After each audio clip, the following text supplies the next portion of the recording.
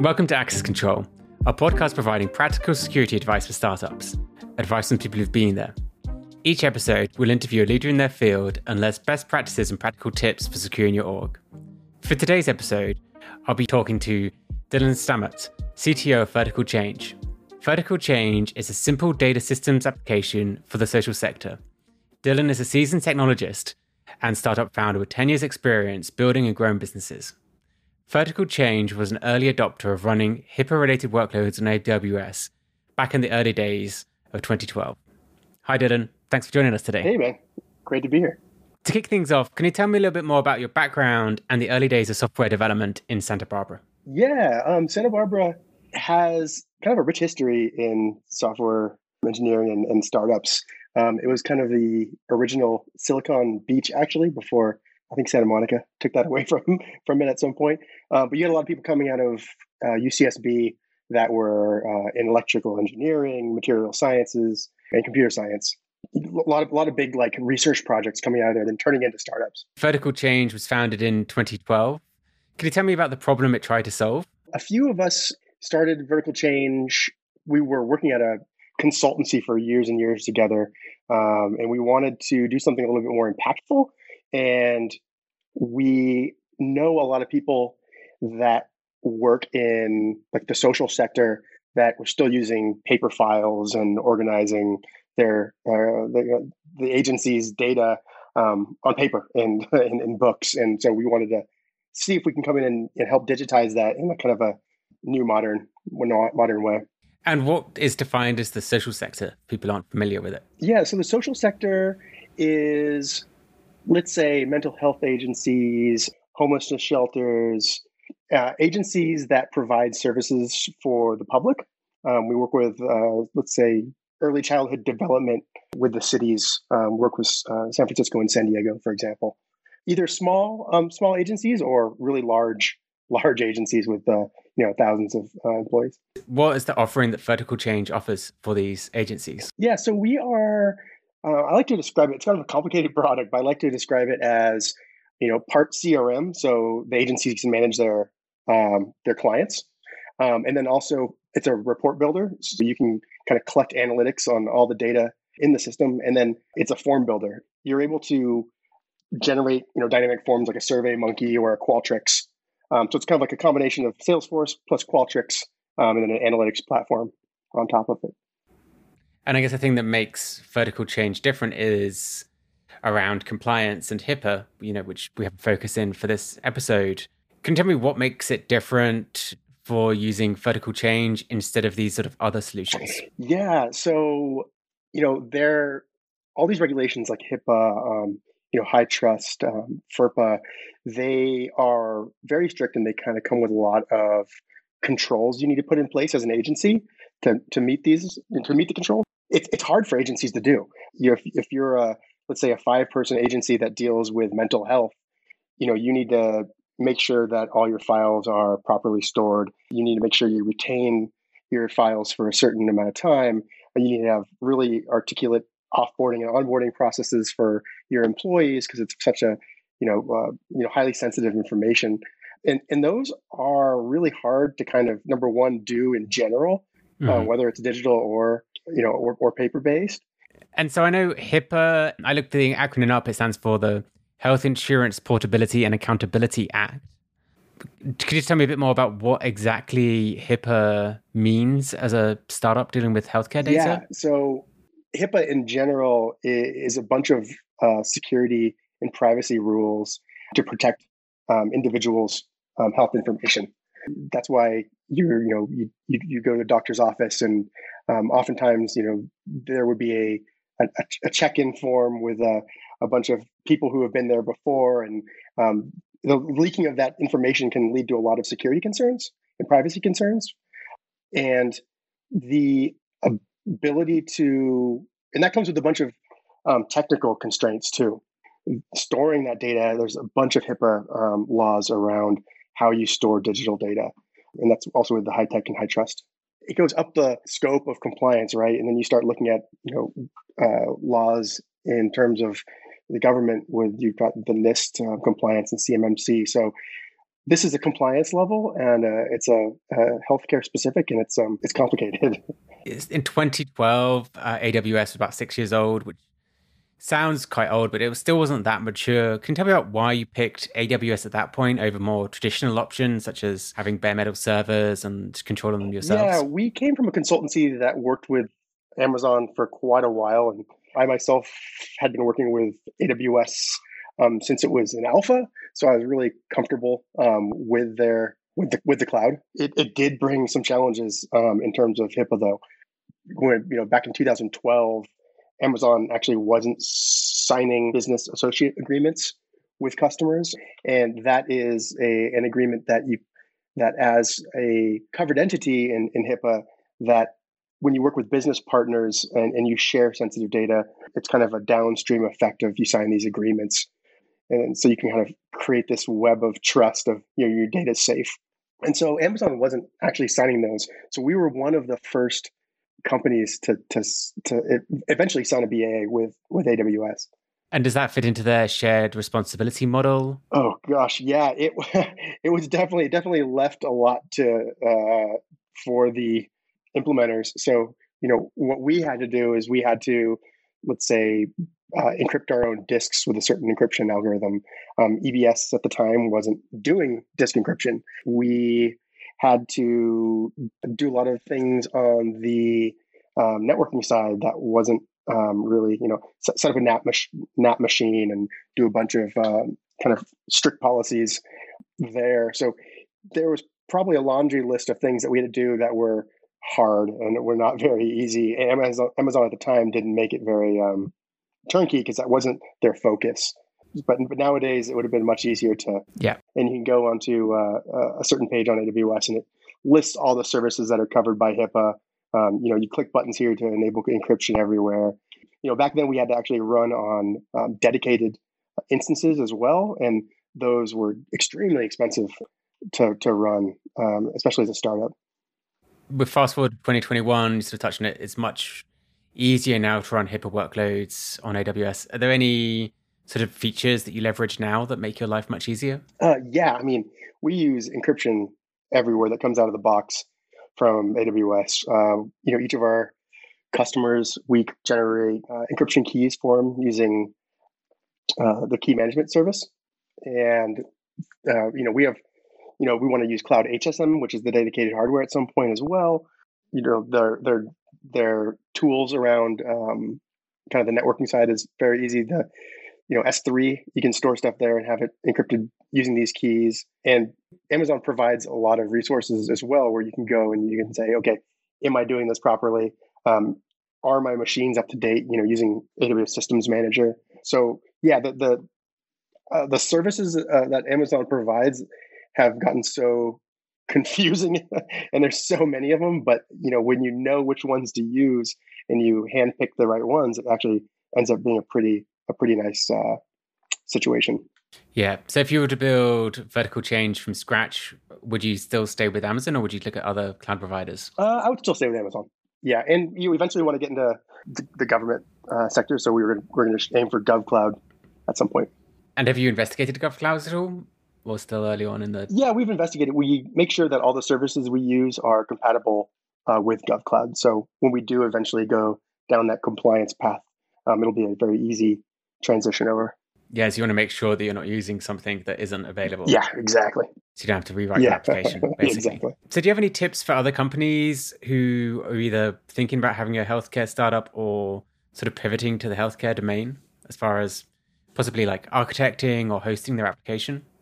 Yeah, I would say, make sure wherever you are hosting your application on the technical side that you kind of go through a list of items that wherever that might be. If Amazon has a bunch of resources, GCP has a bunch of resources, specifically for HIPAA and running on the cloud. If you're going bare metal, then you're going to go and you're going to, there's some more antiquated documents that you'll start to look at. But I think one of the main things when you're creating a startup right now in the healthcare space is that you have somebody that understands HIPAA, even if it's from a high level, and is willing to put the time in to write all the policies and procedures that need to be put in place. to really meet these security and privacy rules. And it's a really time-consuming process. Very similar to going through like a SOC 2 type 1. It's, you have your business continuity plan in place. Use this type of encryption. What are our password policies? It's really an ongoing process. A lot of these are things that you want to practice as well. So, annually you'll do this, or quarterly you'll do this, and keeping all your employees aware of what HIPAA is, even if it's at a high level, and doing security trainings and stuff like that. So it's a lot of personnel stuff. Yeah. You kind of touched on it, but is there sort of defined steps that are required to become HIPAA compliant? Or is it a case of does HIPAA go through an audited review, or is it sort of just up down to your own paperwork and policies? It's up to your own paperwork and policies. There is no governing board that will say, "Hey, you're HIPAA compliant," and stamp your company. So it's different than, let's say, a SOC 2 type 1 where you have accredited compliance. So that is a little bit odd and a little fuzzy, and there's a lot of people online trying to figure out, what this rule means. So it could be really confusing, and it's a lot of times using your best judgment, and then when you don't know about something, look for that rule and try to decipher it and find some documents about it. But there's a lot of things that you kind of need to put in place, or else you can get into a lot of trouble. Someone were to report you as having a HIPAA violation, you will get in a lot of trouble and you will get fined a lot of money. Yeah. Let's say there's rules where, let's say, a certain amount of your customers' data was leaked, then you have to do a formal request to the Office of Civil Rights and Department of Health and Human Services. So there's a bunch of steps you need to take when reporting, and you want to make sure you have those in order and procedures in place. So if that does happen, you don't get caught not reporting yourself in time and then getting in a lot more trouble. A slightly different take, lots of our past episodes we talk about like security incidents and people trying to run like crypto miners on devices, and yeah, that's kind of the issue, kicking people out.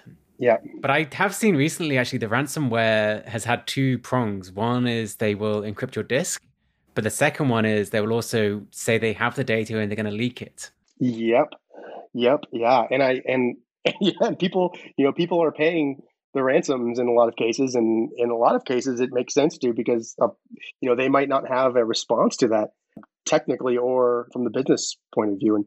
And unfortunately, it's led to some instances. I think it was in Germany recently where somebody was rerouting ambulances, and there were some deaths involved. So it can be pretty bad. Yeah, I saw also in Ireland too, the Irish Health Service also had a pretty bad ransomware attack too. And I think that was another case in which they were going to leak patient information. When the leak comes, it's pretty bad for not only the company, but potentially the people's information that's getting leaked. Yeah, it's really scary. And there's a page, I think it's in DHH, or the ongoing list of HIPAA violations. So it shows line by line what company, most recent, and what the fee was, and some of these fees are huge. And often the entities that are getting these violations are colleges or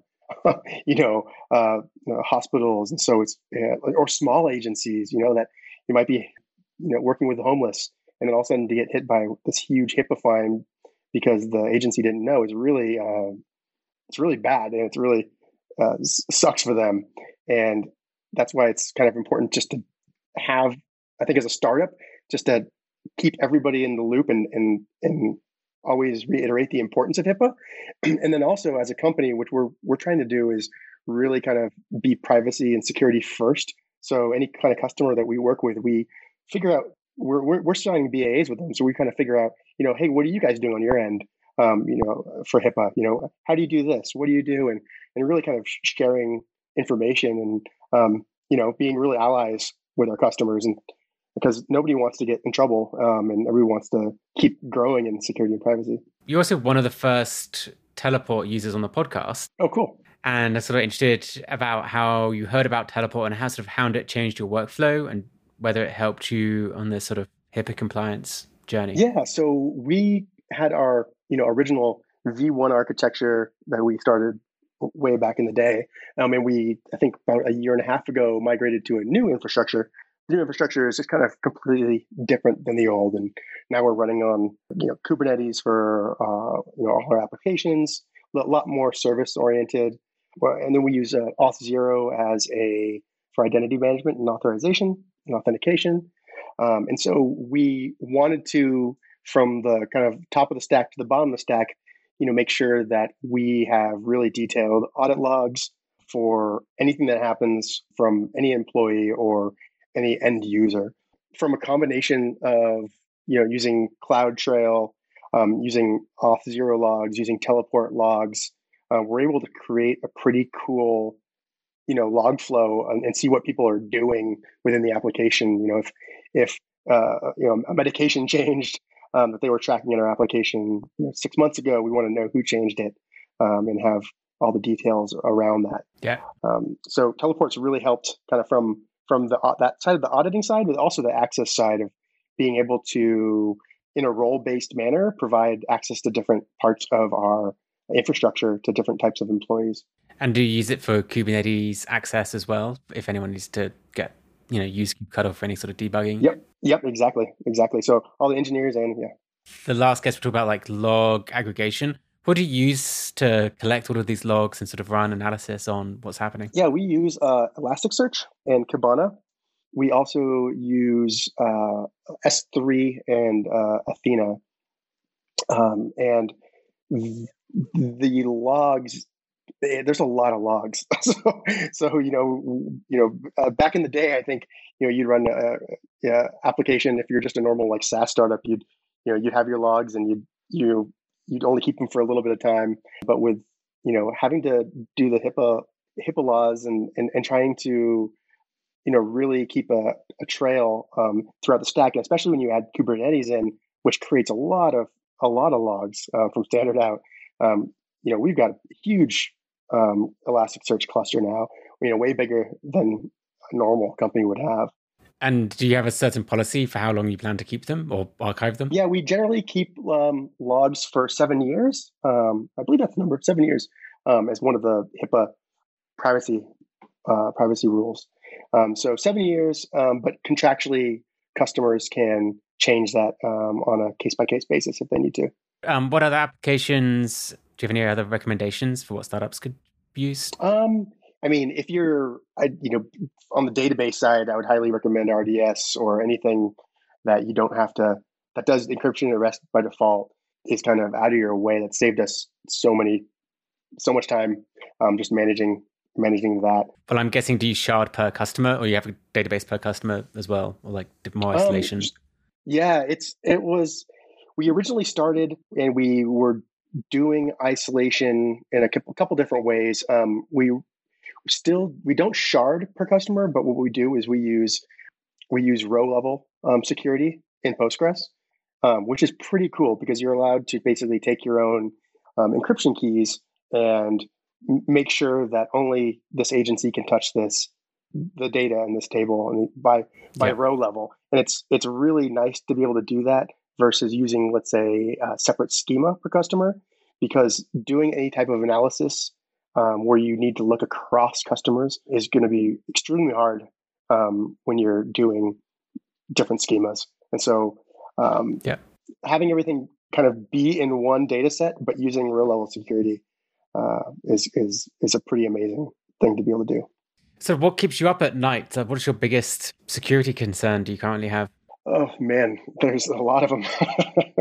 How do you know it kept me up at night? A lot of the things that I deal with is, I think of some of the infrastructure part is accessibility to data. So it's like what the CIA triad is: confidentiality, integrity, and availability. And so that's kind of the three pillars of data security. And availability is a huge one. We're running Kubernetes, which is great. It's a fast-moving project, and things come up, and we want to make sure that data is available to our customers at all times. And we have a lot of cases where that's really important. For instance, I always use the case of mental health. If a agency gets a call from a suicidal customer or client, that they need to be able to look that data up about that client as soon as possible. And prior to being digital, they'd run over to a filing cabinet, look under the letter of their last name, pull that up. And so we want to be faster than that, right? You're inside a computer anyways, so let's just quickly find it. But if it's not there, or you're having some downtime, that's, kind of a life and death situation. That's kind of around availability. As far as like other security concerns with other team members, do you do anything for phishing training, or sort of how do you get your like employees sort of trained on these sort of other controls that you have as part of your HIPAA workflow? Yeah, that's a good one. We do kind of annual security reviews, and then anybody that onboards, we use Wizer, Wizer Tech. They do a great video series of just general security, and then also HIPAA. They cover HIPAA, and then have a little phishing tool so you can phish your employees, which is pretty fun. I have a lot of fun with that, and then a lot of little emails that go out just as reminders to employees, and then on the annual reviews we use PagerDuty has a great security review for their employees and their engineers, kind of split into two camps. And so if you ever want employee security PDF or kind of slideshow to go through, it's about an hour long.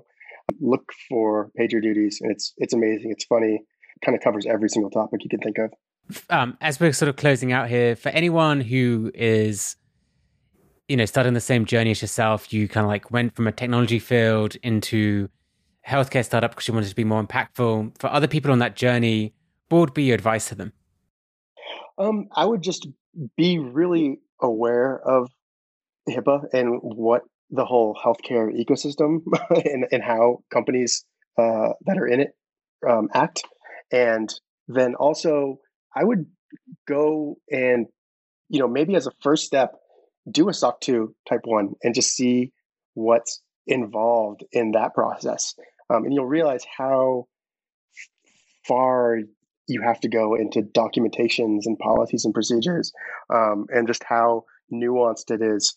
And so that's kind of it will be your first, and it also gets your business in a nice place. So, SOC 2 type 1 really covers kind of it makes your company very attractive in terms of how put together you have your your ducks in a row. And type 1 is self-validated. Well, type 1, you actually have to get a third party to validate it. And then type 2 is kind of an annual one you'll do, which is a lot less. It's kind of your annual update of it.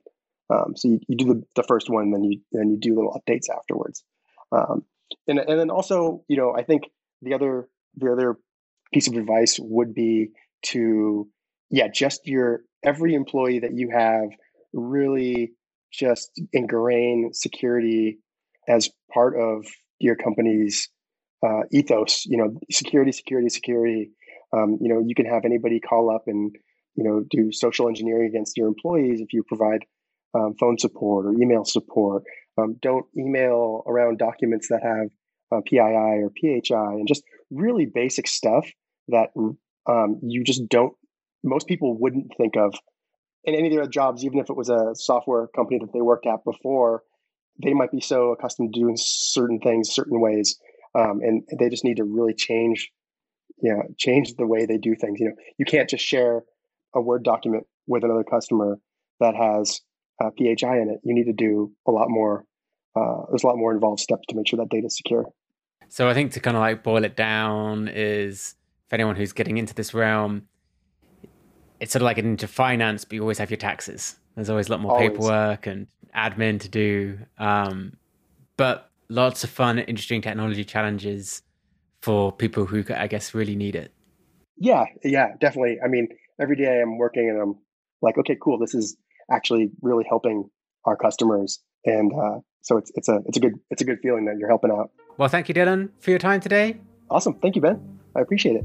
This podcast was created by Teleport. Teleport allows engineers and security professionals to unified access for SSH servers, Kubernetes clusters, web applications, and databases across all environments. To learn more, visit us at goteleport.com.